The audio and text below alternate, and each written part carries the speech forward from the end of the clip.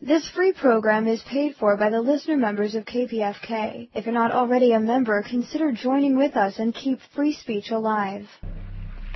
You're going to love this. Just love it.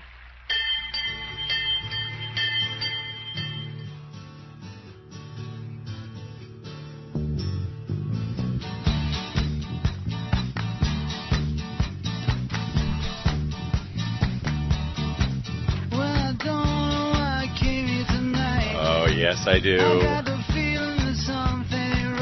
It never is. And I'm never scared. I should add that right off the top.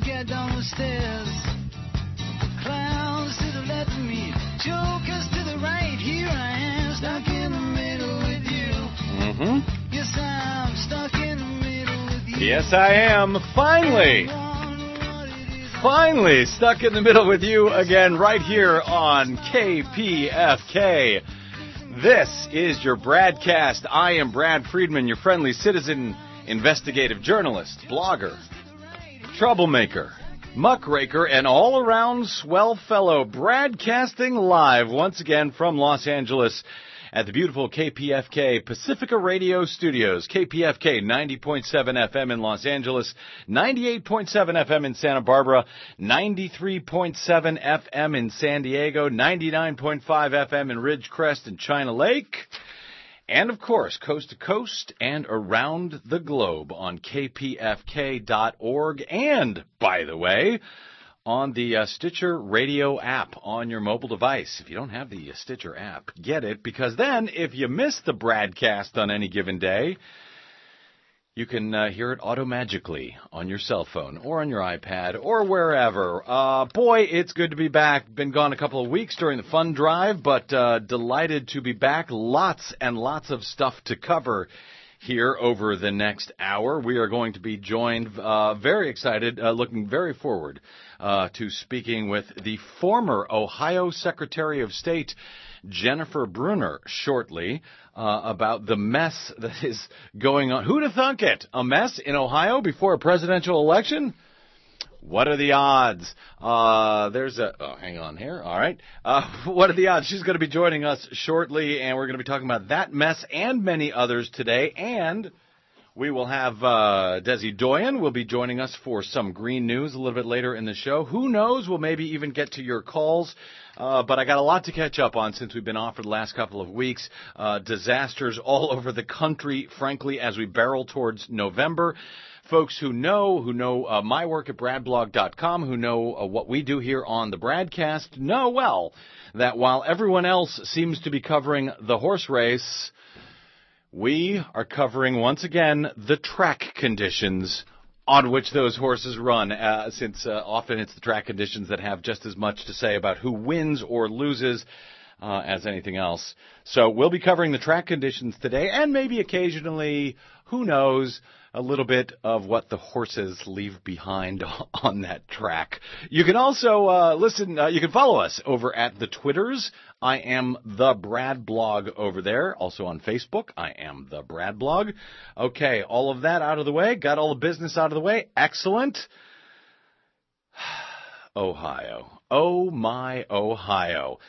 Here's how it goes. Here's how it went in 2004. In 2004, the disaster, the debacle that was the Ohio presidential election, under the loving care of Republican Secretary of State at the time, J. Kenneth Blackwell, who happened to also serve as the co-chair of the Bush-Cheney re-election campaign back in 2004. Back in 2004 in Ohio with J. Kenneth Blackwell, there were some just over 600,000 absentee voters in the state of Ohio. It's about 7% of the electorate, 7% of the registered voters.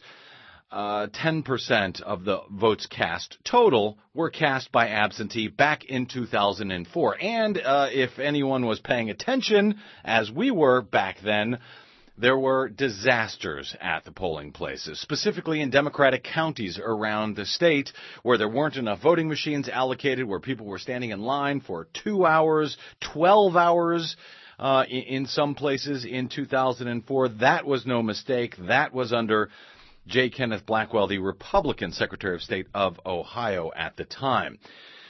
After that given mess, in 2005, they passed some new laws expanding voting, early voting, in the state of Ohio to ease the election day madness. And in fact, 4 years later, in 2008, the number had actually almost tripled. The number of early and absentee voters went up to 1.7 million in the state of Ohio. That's 20% of the registered voters voted through early absentee voting in 2008. So we're jumping from 7% of registered voters in 2004 to 20.7% of registered voters in 2008 under the new Democratic Secretary of State, Jennifer Brunner.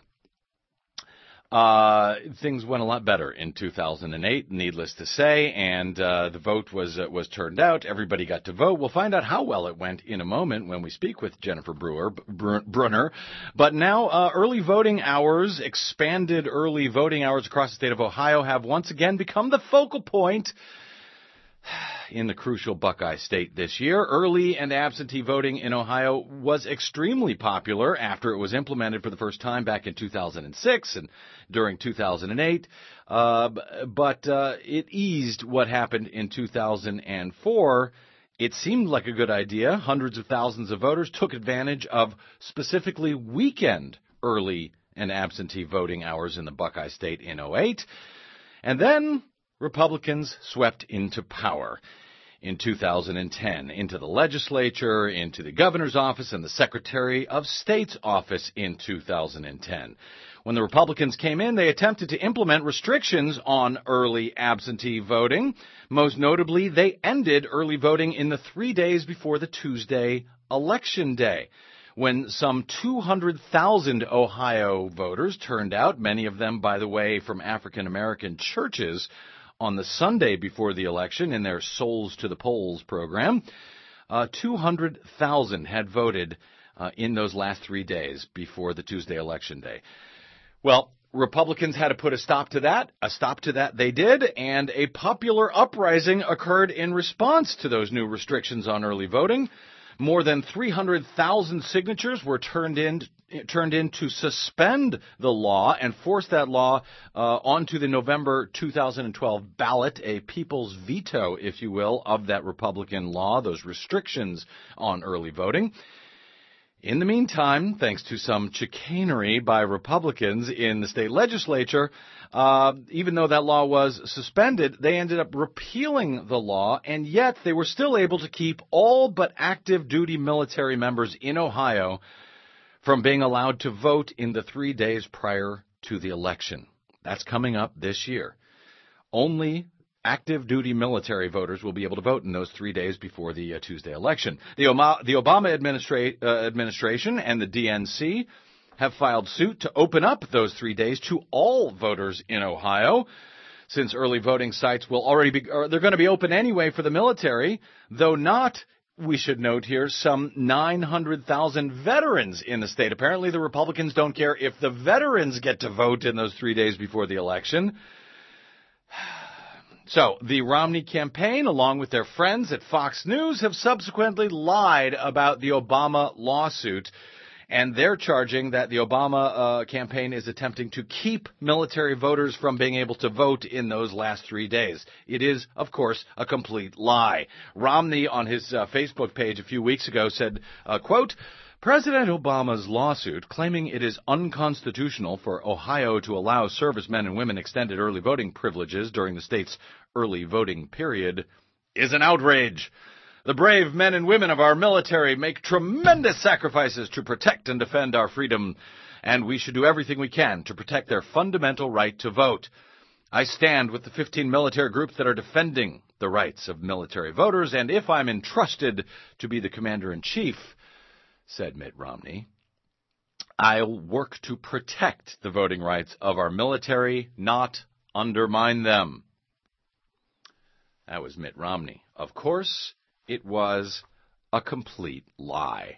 It turns out that the suit filed by the Democrats is exactly the opposite of the way Romney described it. Obama is suing to include more voters, not to disenfranchise or undermine any of them, no matter how much Mitt Romney shamelessly pretends to be outraged by it.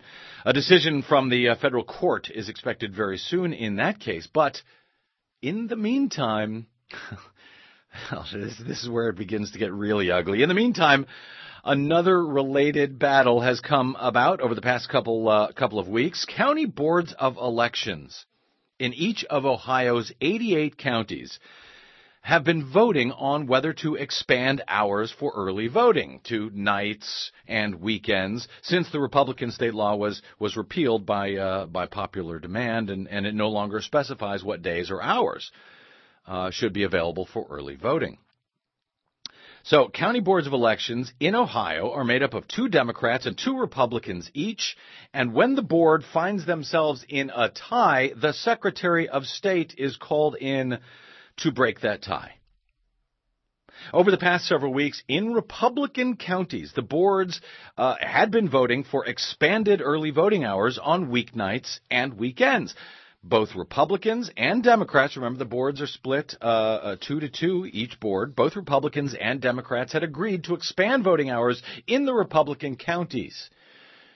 But in the Democratic counties, while the Democrats on the board were voting in favor of expanded hours, the Republicans were voting against the expanded hours, leading to a tie that had to be decided by the new Republican Secretary of State, John Husted.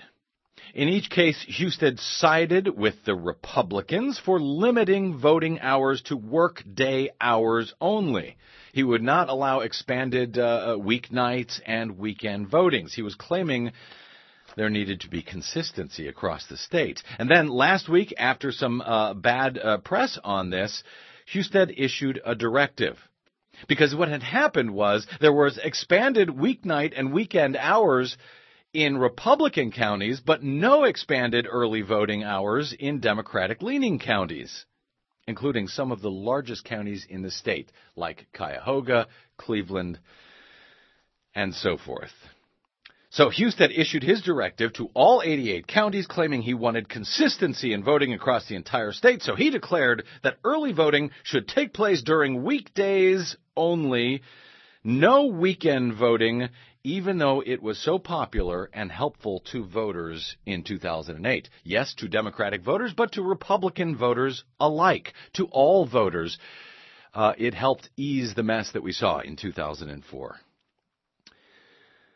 Husted's office, nonetheless, in Montgomery County, I should say, in Montgomery County, which had previously voted to expand voting hours on weeknights and weekdays, in that county, the 2 Democratic members of the board moved to vote on weekends only, despite the directive issued by the Secretary of State. They charged that Husted's directive did not explicitly bar weekend voting. It only specified what hours should be used during the week. And Husted's office has now demanded that those 2 Democratic Board of Election officials in Montgomery County, Dennis Lieberman and Tom Ritchie Sr., withdraw their vote for extended hours, but they have refused to do so. In the bargain, they have now been suspended by the Secretary of State, pending a hearing this coming Monday when it will be decided if they will be fired for not following the directive. In the meantime, Doug Price, chair of the Franklin County Republican Party and an elections board member there, who commented on the entire mess to the Columbus Dispatch, said, quote, "I guess I really actually feel we shouldn't contort the voting process to accommodate the urban, read African American, voter turnout machine." So that's where we are now. The partisan knives are now out in the Buckeye State.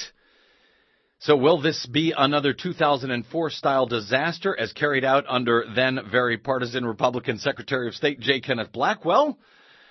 As people are digging in their heels, or is there hope for a more reasonable election like the one that was held in 2008 under Democratic Secretary of State Jennifer Brunner?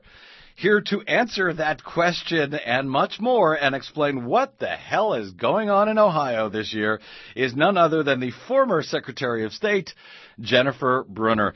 Madam Secretary, welcome to the BradCast. Hi, Brad. Good to talk to you again. So good to have you here. It's been many years since we chatted, and boy, who'd have thunk we'd have had a mess again this year in Ohio, but there you go. Let me give you a proper introduction. Jennifer Brunner was elected as Ohio Secretary of State from 2006. She served until 2010 when she ran an unsuccessful bid for the U.S. Senate. She was the Democratic Secretary of State who served the first Democratic Secretary of State to serve in the Buckeye State after 12 years of Republican rule in that office. She was also Ohio's first female Secretary of State and was then replaced in 2010 by John Husted. Her new book, Cupcakes and Courage, a memoir of her experiences in the Secretary of State's office and running for the U.S. Senate and what she learned along the way, will be published in 2 weeks. And I should also add that in 2008, she earned a Profiles in Courage Award for her reform of the electronic voting system in Ohio after a massive landmark study of the state's electronic voting system that she commissioned and that found them to be error-prone and easily manipulated by election insiders. She now works as an attorney with an expertise in election law and campaign finance. Okay, great to have you here. Before we get into the details of the specifics of what Husted is now doing in threatening to fire these two Democratic Montgomery County Board of Elections officials, tell me, Jennifer Brunner, how early voting worked in 2008 and 2010 during your tenure, and how it was different from what occurred under your predecessor in the debacle that was the 2004 election. Well, the difference between 2008 and what had occurred before was really sort of a backfired plan of the Republicans in Ohio who were trying to stop a statewide ballot issue in 2005 that would have allowed no-fault absentee voting. So instead, they passed it because they wanted to convince the public that there was no reason to pass this as a statewide ballot issue, which also was paired with things like campaign finance reform, redistricting reform, changing how the Secretary of State's office ran. And I think they thought that this would probably benefit Republicans because previously, when you had absentee voting that was based on having a reason, it was much more heavily Republican. But when you bring in, as time went on, when you brought in sort of this tactician, community organizing approach of the Obama campaign, they were able to take these new rules and make them work for people in poverty, people who didn't always have access to voting, and to make voting easier for a lot of people and to make sure that they could bank a lot of votes before Election Day. So once again, this backfired on them. And so in looking ahead, after we completed the 2008 election, we said, look, we know things went well here in Ohio, but we know that it could be better. We know that we could do things to improve access, to improve the election law. So we put together a great bipartisan group and moved forward with some sort of omnibus legislation. We didn't get it all the way through. Again, the legislature couldn't quite see fit to go ahead and get it passed in a bipartisan fashion. So this bill was revived and turned into a bill called House Bill 194, but it was again then that the GOP-controlled legislature decided that it would use this bill as a way to attack early voting since what they tried the first time didn't work. So here they were going to constrict it by cutting it from 5 weeks down to 3 weeks and then eliminating by law any ability to vote on Sunday, which, if you ask me, was clearly aimed at programs like Souls to the Polls that many churches, especially in the African American communities, would use on Sunday, and only until noon on Saturday. So there were a group of us who saw not only this, but a lot of other problems with this bill, and we organized a petition drive. We created a group called Fair Elections Ohio, and we actually were able to achieve enough signatures with the help of the Obama campaign to get this on the ballot. Now, then the legislature responded by repealing the bill, only in part, and it's been a bit of a Donnybrook in Ohio. I'm embarrassed to say. Well, yeah, it has been. How? And before we get to the specifics of the, just what John Husted is doing here, would you say how key would you say that early voting, the addition of early voting in the presidential election in 2008, both on weeknights and on weekends, how key was that? Not necessarily to Obama winning the state, but how key was that to improving the way the election ran overall on election day, on the Tuesday election day in 2008 as compared to 2004? What this did was we had 30% of Ohio's voters voting before the election, which eased the crowd on election day. So I remember on election day in 2008, I wasn't getting any calls about any problems at any polling locations. I felt like I was a caged lion all day sitting around waiting for something to happen. And we had no long lines. We had a few long lines at the opening of the polls because I think people were anticipating what they experienced in 2004. But then the rest of the day, it was pretty breezy. And then no lawsuits that kept any polling places open. And so as a result, we had prepared our election night reporting system to sustain more than 60 million hits within a 2 to 3 hour period, but CNN and other stations were calling the election in Ohio before 9 o'clock. And that was with an increased turnout in 2008, right? Much bigger crowd in 2008 than 2004. Yes, we had more people vote for the office. We had more people vote in any Ohio election in November of 2008 than we've ever had in our history, and more people voted for Barack Obama for president in Ohio than have voted for any other presidential candidate in the history of Ohio. So it does show Ohio's a bit of a battleground state, to put it mildly. Yes. But it's just people are sad to see things going backward. Once you give people freedom and you pull it back, they feel it and they ask why.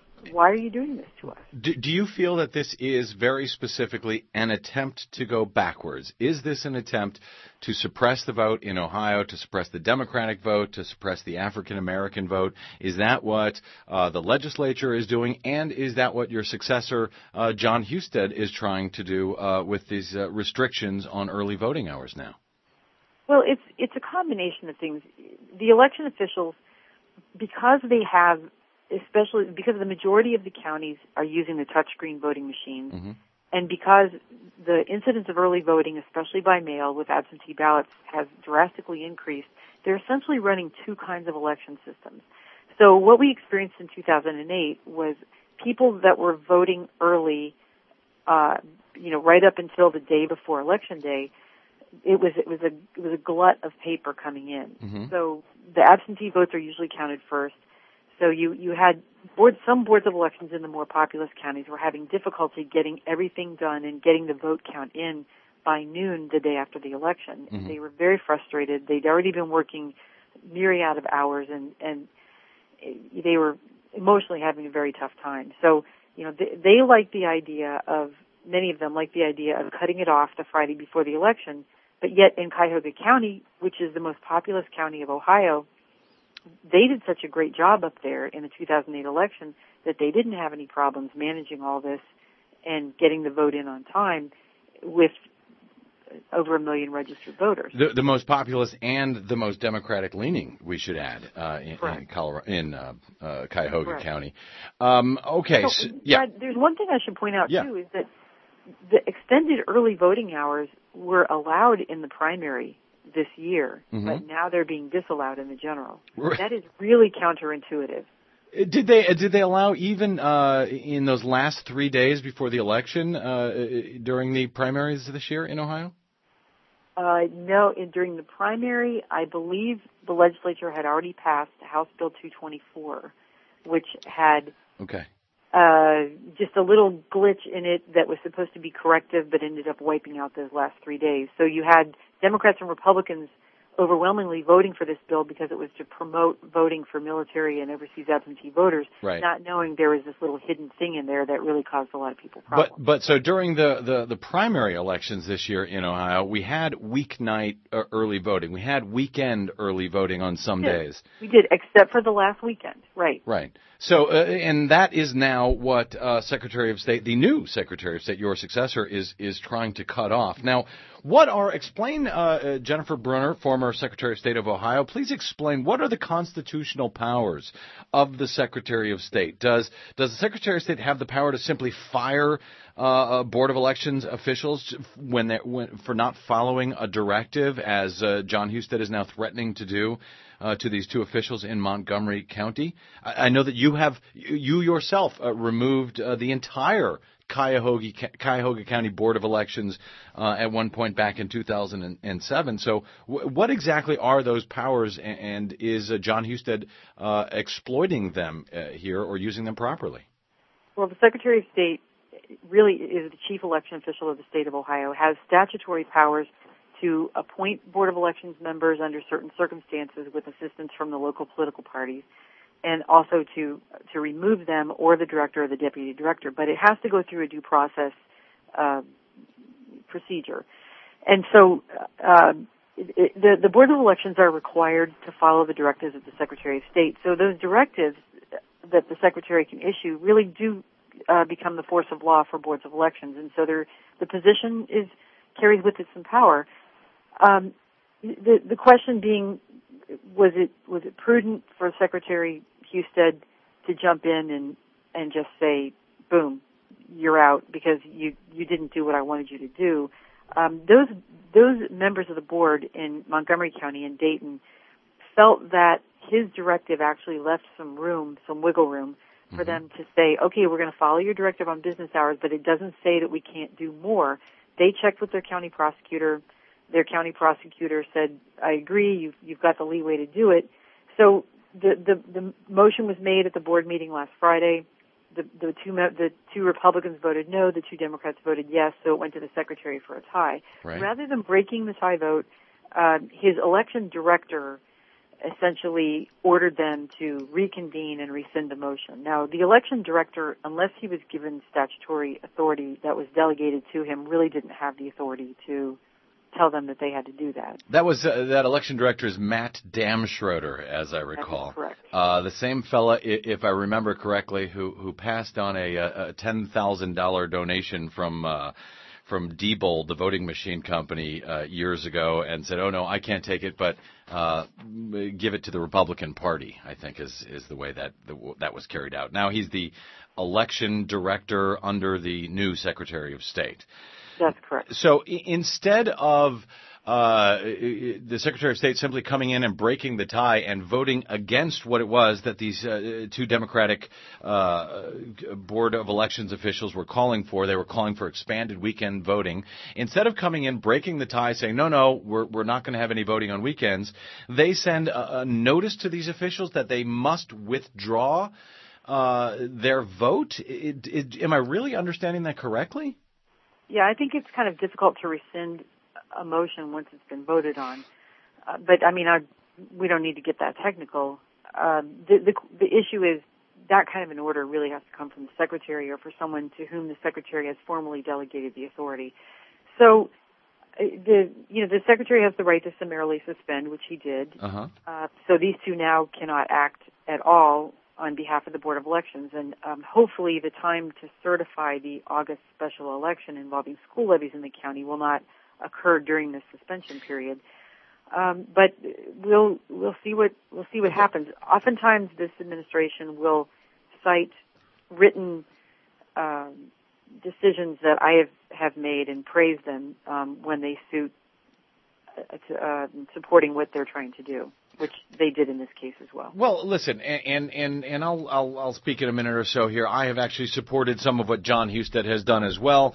He was instrumental in holding off photo ID restrictions in Ohio. He sort of bucked his own party to do that. But I'm trying to understand. It seems like he could have simply voted, against what they were calling for, rather than suspend these two Democratic officials. Do they have? Well, first off, can this be challenged in a court of law? I know they're having a hearing on Monday. If he ends up suspending and firing them, are they able to go to a court of law to challenge that happening by the Secretary of State? Yes, they have the ability to go to court and challenge it. And I think if they're removed from office, you'll likely see that happen. Okay, and do they? Because I'm really trying to make sense of this. I don't understand why he has to suspend them versus just, say, no, sorry, no weekend voting. Can they, if there was a board, a county board that chose to have weekend voting, not just the Democrats, but Democrats and Republicans alike, could they do it? Can they actually go against a directive? In other words, a directive is not the rule of law in Ohio. It's just sort of a recommendation from the Secretary of State, is it not? Well, it actually, there are two statutes. The statute allows the Secretary of State to issue directives, and it actually requires the Secretary to do so, and it requires the Board of Elections to follow the directives. However, if a Board of Elections member, especially in the case of someone who thinks that it may be unconstitutional, and if they really, in their conscience, in taking their oath of office to follow the laws and the Constitution of the state of Ohio and the United States, feel that what they're doing, it would really violate their oath. The issue of the Nuremberg trial came up in the argument between the board members at the time. Really? Yes, it did.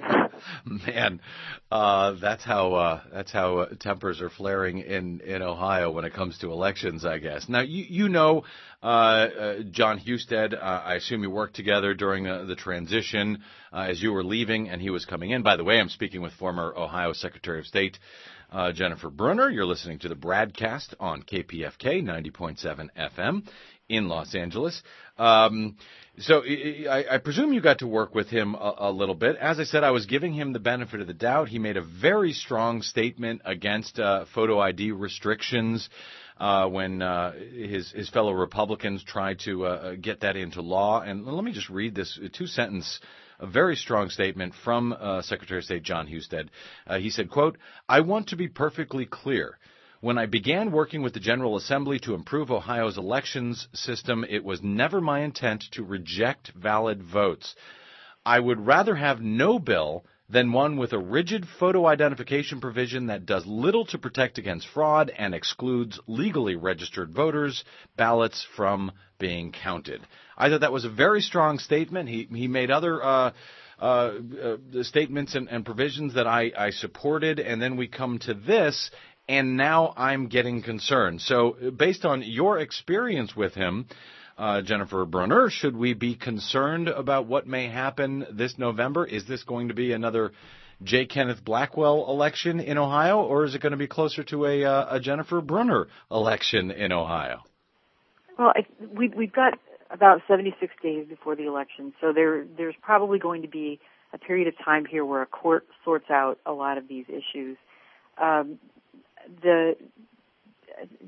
What my experience with Secretary Husted was when he served as Speaker of the House and I served as Secretary of State in Ohio, and we had a very clear difference of opinion on the issue of uniformity. He thought that uniformity was appropriate when it applies to form. As I've learned over time, and felt that way when I held the office, uniformity has more to do with substance. So you mean uniformity? He believed in uniformity. We should have the same hours across all the counties in the state when it comes to voting. Uniformity in that sense. In that time in 2008, he thought that in terms of counties who mailed out to every registered voter in the county the absentee ballot application, that if one county did it, all the counties should be able to do it, and that if it wasn't equal across the counties, that there was a problem. In fact, he and the President of the Senate even appropriated $3 million to my office to force me to do that, but it wasn't enough money, and they never bothered to check with me before they did it. So it ended up, again, backfiring on them because ultimately the counties were permitted to do it if they wanted to, and the counties that chose to do it were the large counties, and the counties that chose not to do it were the small counties, which was what he was trying to avoid. And the money that was left over was actually used to settle a lawsuit that put a consent decree into place for 5 years, for 6 years actually, which actually has constrained the office to having to do particular things that were part of the reform efforts that protect voters. So going back to your original question, I think there'll be many of the safeguards still in place because of that consent decree, that consent order from the federal court. And I think it's unfortunate for him and for Ohioans that we're going to go through a rough patch here, sorting out some of the disagreements that I was hoping he wouldn't have to deal with and that Ohio voters wouldn't have to deal with. So you're hopeful that things will work out, but you don't yet. The jury is still out. Is that where you are at this time? Well, I'm hopeful that things will work out because I do think they're trying to approach it professionally, but just with a very big difference of opinion. And hopefully the partisan, any type of partisan approach will stay out of the process. But I think that in the end, the courts will sort it out. So you don't think he's necessarily... Do you think he's being partisan in these decisions, that John Husted is being partisan in these decisions, or is he just a believer in uniformity? And if he's a believer in uniformity, why not just make uniform expanded voting hours on the weekend across the entire state? Well, that would be my approach, but he also is listening to boards of elections who are saying, we know best, let us tell you what is going to work best. And unfortunately, sometimes boards of elections who are pushing hard for efficiency sometimes lose sight of the forest for the trees. And again, you'll find many boards who say, we'll do what it takes, and if it means it's harder for us to make sure that we've not lost any particular vote, we're there. Other boards are taking more of a tack, unfortunately, that I've heard coming from the state level, which is it's a privilege to vote, and if people have to work hard to be able to vote, so be it, without looking at taking people where they are in the circumstances in which you find them. One last thought I would love to get from you here, Madam Secretary. Doug Price, I mentioned it at the top of the show. He's the chairman of the Franklin County Republican Party. He's an election board member there. He voted against weekend voting hours in Ohio. He told the Columbus Dispatch, quote, "I guess I really actually feel we shouldn't contort the voting process to accommodate the urban, read African-American voter turnout machine." What's your response to that statement from Doug Price? I was really upset when he said, you can quote me. I think he used an expletive. Yeah, that was the next line. Yeah, he said claimed that unfairness. He called claims of unfairness by the Ohio Democratic Chairman Chris Redfern and others BS, and that wasn't the word he used, but he said BS. Quote me. Yeah, and I think it's very unfortunate because we're already in a rancorous political climate, starting from Congress and the presidential election on down. Why stir up the pot and pit voters against each other? Enough of that was done in 2008. There was so much political capital spent in 2008 on whipping up these fake allegations of voter fraud. And now, 4 years later, people realize that, 10 cases around the country since 2000? That's right. 10 cases of in-person impersonation, the only type of voter fraud that could possibly be stopped by photo ID restrictions. Yeah. Right. I mean, this is so unnecessary. I mean, the bottom line is with voting is not a partisan issue. It should never be a partisan issue. It's having control of the rules is not political booty. It really should be a place where everyone walks into that room, they drop their partisan cloak, they stand up, they act like grown-ups, and they say, let's do what's fair because our future depends on it. Acting like grown-ups in the state of Ohio, good luck with that. But Jennifer Brunner, I hear you, and I agree with you certainly on that last point. And by the way, I thank you for your service in Ohio. I miss you there, frankly, but thanks for joining us here on KPFK today. And I have a sneaking suspicion I may have to give you a shout between now and Election Day, depending on how things go. But thank you very much, Madam Secretary. Jennifer Brunner, former Secretary of State of Ohio. What is known, and the evidence is clear. I'm not alone. There are thousands of us here. This is my democracy. You won't go telling me my vote don't matter anymore. No, you won't tell me that. You're listening to the BradCast on KPFK. I'm Brad Friedman from BradBlog.com. By the way, I play that a little bit more, G. That's Victoria Parks, who wrote this song after the 2004 election in Ohio. And we're still playing it here 8 years later.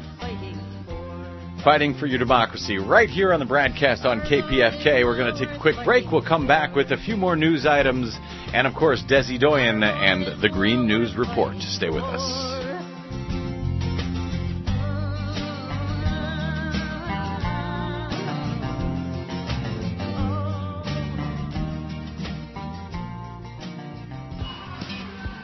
KPFK listeners have been asking, what happened to Access Unlimited? Well, we've moved to Wednesday evenings from 7 to 8 at 90.7 FM. We'll be on the radio then. You gave me hope, not just the old soft soap. You showed that we could learn to share in time. You and me and Rockefeller. It's not easy being green. It seems you blend in with so many other ordinary things. And people tend to pass you over because you're not standing out like flashy sparkles in the water or stars in the sky. Hey, Desi Doyen. Hey, how's it going? You look like flashy sparkles in the water and clouds in the sky today. Why, thank you. You look good. You got. Why you have so much makeup on? You're just going on the radio. Well, funny you should ask. Yeah, thank you for asking. No, I went today to record The Point, which is a panel and public affairs show with the Young Turks. The Young Turks. And okay, it will good. be posted online at theyoungturks.com on Friday. Excellent. Did you say anything funny? God, I hope so. You hope so?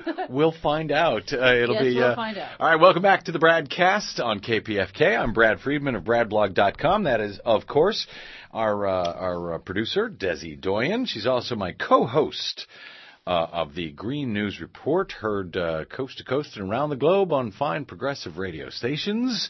And should I get right to the, you know what, a couple of, before we get to the Green News here, just a couple of points, because we ran long there with the Secretary of State. So I'm going to point you over to BradBlog.com to follow what's going on. I wanted to get into some detail, didn't get to, but what's going on in the state of Pennsylvania. Never mind Ohio this year. Frankly, Pennsylvania looks like we could see an absolute disaster out there with some 1.6 million voters, legal voters, who may not be able to cast their vote this November thanks to the photo ID restrictions that have been put in place by Republicans there, despite the fact, as you heard the Secretary of State say there before the break, despite the fact that a new study from News 21 shows that going all the way back to 2000, in all 50 states, out of millions and millions, hundreds of millions of votes cast, they were able to find just 10 cases of in-person impersonation at the polling place. That's the only type of voter fraud. Not even tens, just 10. Not tens. 10, and some of those 10 might not have done it on purpose, might not have known what they did. They gave one example in the News 21 story of a fellow who, one of the 10, who voted for George W. Bush back in 2000. or actually, I think it was 2004. His dad couldn't vote that day. His dad was sick or something. He was 17 years old. He went in and voted under his dad's name for his dad. It's not even clear that he knew that he wasn't supposed to be able to do that. Anyway, 10 cases in Pennsylvania before the recent trial over this photo ID. The state admitted, I got to read you just part of what they admitted, because this was remarkable. The state admitted before this trial, challenging the photo ID law in Pennsylvania that could disenfranchise up to 1.6 million voters. They offered a concession before the stipulation, before the trial even began. Here's part of it. Quote, they were unaware of any investigations or prosecutions of in-person voter fraud in Pennsylvania, and that they, quote, are not aware of any incidents of in-person voter fraud in Pennsylvania and do not have direct personal knowledge of in-person voter fraud elsewhere, and that the state would offer no evidence during the trial that, quote, in-person voter fraud is likely to occur in November 2012 in the absence of the photo ID law. So, I mean, and the entire case was a disaster for the state, a disaster for the Commonwealth. Before it even began, they offered that stipulation. That they have no evidence to justify the law that they're trying to pass. The Secretary of the Commonwealth on the stand said that she had no idea, quote, she does not know, quote, what the law says. I mean, it was just a disaster in every respect. At the end of the trial, the opponents of this law felt it was, quote, a slam dunk that they were going to win. And nonetheless, the Commonwealth Court judge, Republican, sided with the Republicans and allowed this law to stand. It's now being challenged. It's going to go to the Supreme Court, but there's a split on the Supreme Court, 3 Republicans, 3 Democrats. If they tie, then the lower court ruling stands. I mention all of this to say, go to bradblog.com and read Ernie Canning's story. It's at the top of bradblog.com right now, explaining the next step here. The Department of Justice is likely to challenge this Pennsylvania law under federal law, under the Constitution, under the Voting Rights Act. They have asked documents. They have asked the state to give them documents to help them determine if we have a violation of the Voting Rights Act. The state of Pennsylvania has now told the DOJ to go pound sand. That's how I'll put it nicely on the radio. They've told them to get lost. They say you have no jurisdiction here. Beat it, Department of Justice. We don't want you here. Well, this is likely to bring a challenge, a federal challenge. So well, good. I'm glad that there will be some kind of support from the Department of Justice on this, because all of these laws that you guys have talked about, the restrictions on early voting, the photo ID restrictions that make it more difficult for legal voters to vote, the voter registration purges that have been going on in states with Republican legislatures and Republican secretaries of state, all of these actions are making it harder for legal voters to vote. And that's all this is about. It's about voter suppression, period. That's all it's about. It has nothing to do with fraud. And the DOJ, they've been doing an okay job in some of the states that are covered by Section 5 of the Voting Rights Act that requires these jurisdictions with a history of suppression, of discrimination, requires them to get pre-clearance. But in states like pre-clearance for new election laws, but in states like Pennsylvania, they're not bound by Section 5 of the Voting Rights Act. They are bound, as are all 50 states, by Section 2, which also disallows discrimination against voters under Section 2 of the Voting Rights Act. They may be bringing a case under Section 2 now in Pennsylvania. That's good news. But you know the bad news? They're not bringing a case under Section 2 in Tennessee, in Kansas, in Wisconsin, in all of these other states that are not covered. But I guess the Obama administration doesn't see them as important as Pennsylvania, because it is important to them, to Barack Obama. But the fact is, it's important to me that every voter who wants to vote legally gets to vote. And we're talking about, they might not care if they win the state of Kansas or Tennessee or even Wisconsin.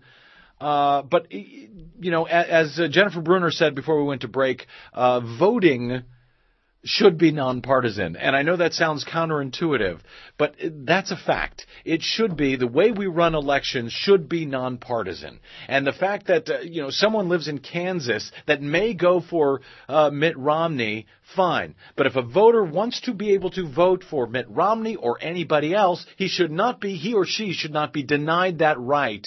And they should have the full faith and support and of the Justice Department. Of the Justice Department should have their back, and they don't, and no matter they haven't. what state they're in. That's exactly right.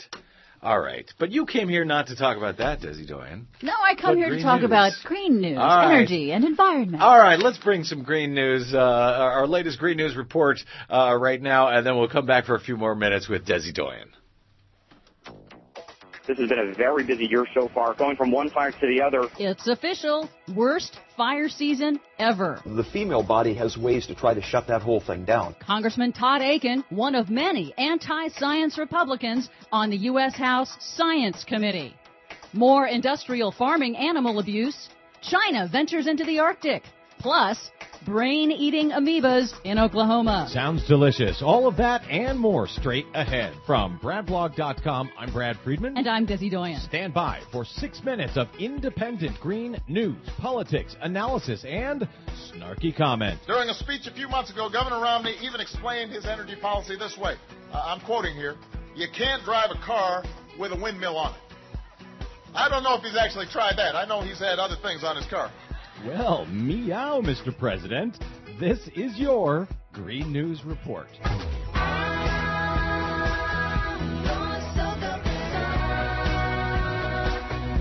Okay, Des, before we get started today, some business. Welcoming aboard a few new affiliate partners. The Shannon Moore Show joins the Green News Report, as heard on Fox News Talk Radio, KOAN AM 1020 and 95.5 FM in Anchorage, Alaska. Yes, you heard me right. Fox News Radio. Glad to have them aboard. Awesome. And also heard on We Act Radio, WPWC, 1480 AM in Washington, D.C. That's right. The Green News Report is now heard in our nation's capital. About time, you might say. I agree. What do you have for us today, Des? Well, you've probably heard about the controversial comments about rape made by Representative Todd Akin, a Missouri Republican from the House of Representatives, who's now locked in a tight campaign for a Missouri Senate seat against the incumbent conservative Democrat Claire McCaskill. No, I hadn't heard about him. What did he say? Well, essentially, Akin believes that there's some kind of secret spermicidal formula that women secretly contain that enables them to somehow prevent pregnancy from occurring if there is a rape, and, of course, that is complete and utter bunk. Akin is a Tea Party Republican who's also a climate change denier who rejects the global scientific consensus that the Earth is warming and humans are primarily responsible. So he believes in non-existent science, that women can stop themselves from being impregnated by using their awesome mind powers, and yet he doesn't believe in actual existing science telling us that the globe is warming at an alarming rate. That's correct. And what's even worse is Akin is a member of the House Committee on Science, which writes legislation and allocates federal funding for science and research. Federal regulators have shut down a California slaughterhouse after receiving yet another undercover video showing abuse and torture of sick animals. The U.S. Department of Agriculture Inspector General on Monday suspended operations at Central Meat Company in Hanford, California, after finding evidence of, quote, egregious, inhumane handling and treatment of livestock. The undercover video of abuse was released by the animal welfare group Compassion Over Killing. State legislatures in Iowa and Utah this year have passed legislation criminalizing the undercover videotaping of animal abuse. Not criminalizing the abuse, but criminalizing the videotaping of the abuse? That's correct. Unbelievable.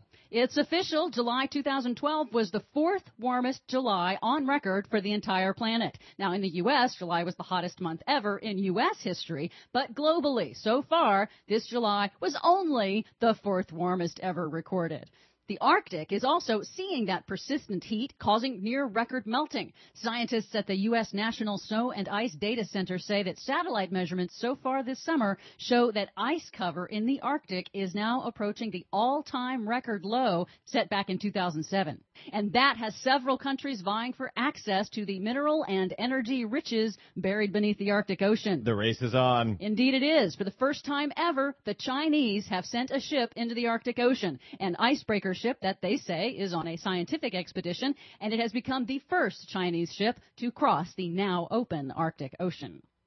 Thousands have been evacuated as wind-driven wildfires threaten rural towns across the Mountain West in California and Idaho. The relentless fire season is exhausting fire crews, says Daniel Berlant from the state agency Cal Fire. We have over 1,400 firefighters this morning battling this fire. This has been a very busy year so far. So can we connect the dots then between the record heat this summer, the record drought this summer, the record fires this summer? Can we connect all of those dots to global warming? Yes, climate scientists have predicted an increase in the wildfire season, and now it is official. 2012 just broke the record for the biggest U.S. wildfire season ever. According to the National Interagency Fire Center on Monday, wildfires have burned a record amount of acreage in the U.S., nearly 7 million acres. Finally, the drought and heat waves this summer have another unpleasant side effect, brain-eating amoebas. Okay, they don't actually eat your brain, but state officials are warning Oklahoma residents to be careful when swimming in freshwater lakes and rivers due to a particular kind of amoeba that thrives in warm, fresh water that causes a very particular kind of fatal encephalitis, or swelling of the brain. Ouch. For more on that story and the ones we couldn't get to today, please check out our website at greennews.bradblog.com. Don't forget, you can download us anytime on iTunes. You can listen to us on your smart device via Stitcher Radio. Follow us 24/7 on the Twitters at Green News Report, and now even on Facebook. Head on over there and look up Green News Report.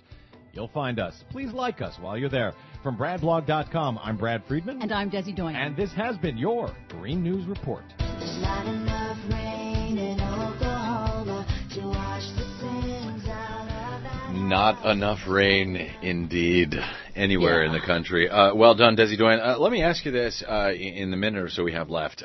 Given this unbelievable summer of record heat, record drought, record wildfires, I suspect I know the answer here, but how's the corporate mainstream media doing in reporting this? Are they reporting the fires and the heat and the drought, but not tying it to global warming? Generally, yes, that's what they're doing. They're failing. Yeah, they're failing to cover the entire spectrum and tying it together with climate change, as climate scientists have done. Now, I have to give some props to NPR and to NBC. And, and CBS and ABC, they did a little bit where they actually, I think once mentioned, hey, scientists say that we're going to see more extreme and intense weather events happen more frequently with global warming, and yet they stopped talking about that once the major wildfires in Colorado kind of petered out. So now that they're not talking about extreme weather, now they're talking about other things like, the kind of crazy, silly season stuff, but the politics, they are not discussing that linkage that has been made. How about Barack Obama? Is he linking it? Is he talking about it out there on the stump? No, the president just generally doesn't talk about climate change or global warming anymore. And I think because he's not talking about it, that gives the media an excuse to not talk about it as well. We'll see if anybody brings it up in the presidential debate. It'll be interesting. That's right. They take their marching orders from the politicians, don't they? Well, if they don't talk about it, then the media doesn't talk about it. Yeah, I know. They can't go out. They could go out and do some enterprise reporting and actually serve the electorate the way they're supposed to, rather than waiting for marching orders from the politicians. I'm just silly that way. Hey, this is good to be back here on the BradCast. And we will be back, same Brad time, same Brad channel next week right here on KPFK. Stay tuned right now. Coming up, John Wiener in the 4 o'clock report on the promise of Occupy Wall Street. Whatever happened to that? My thanks to my guest today, former Ohio Secretary of State Jennifer Brunner. Of course, to our producer, Desi Doyen, our super-duper associate producer, Margot Paez, our soundboard operator, G. And if you missed any portion of the show, we'll try to get it up for you tonight at both kpfk.org and bradblog.com. We'll see you on the Twitters at the BradBlog, and otherwise, until next week, we'll see you at bradblog.com. Good night, America.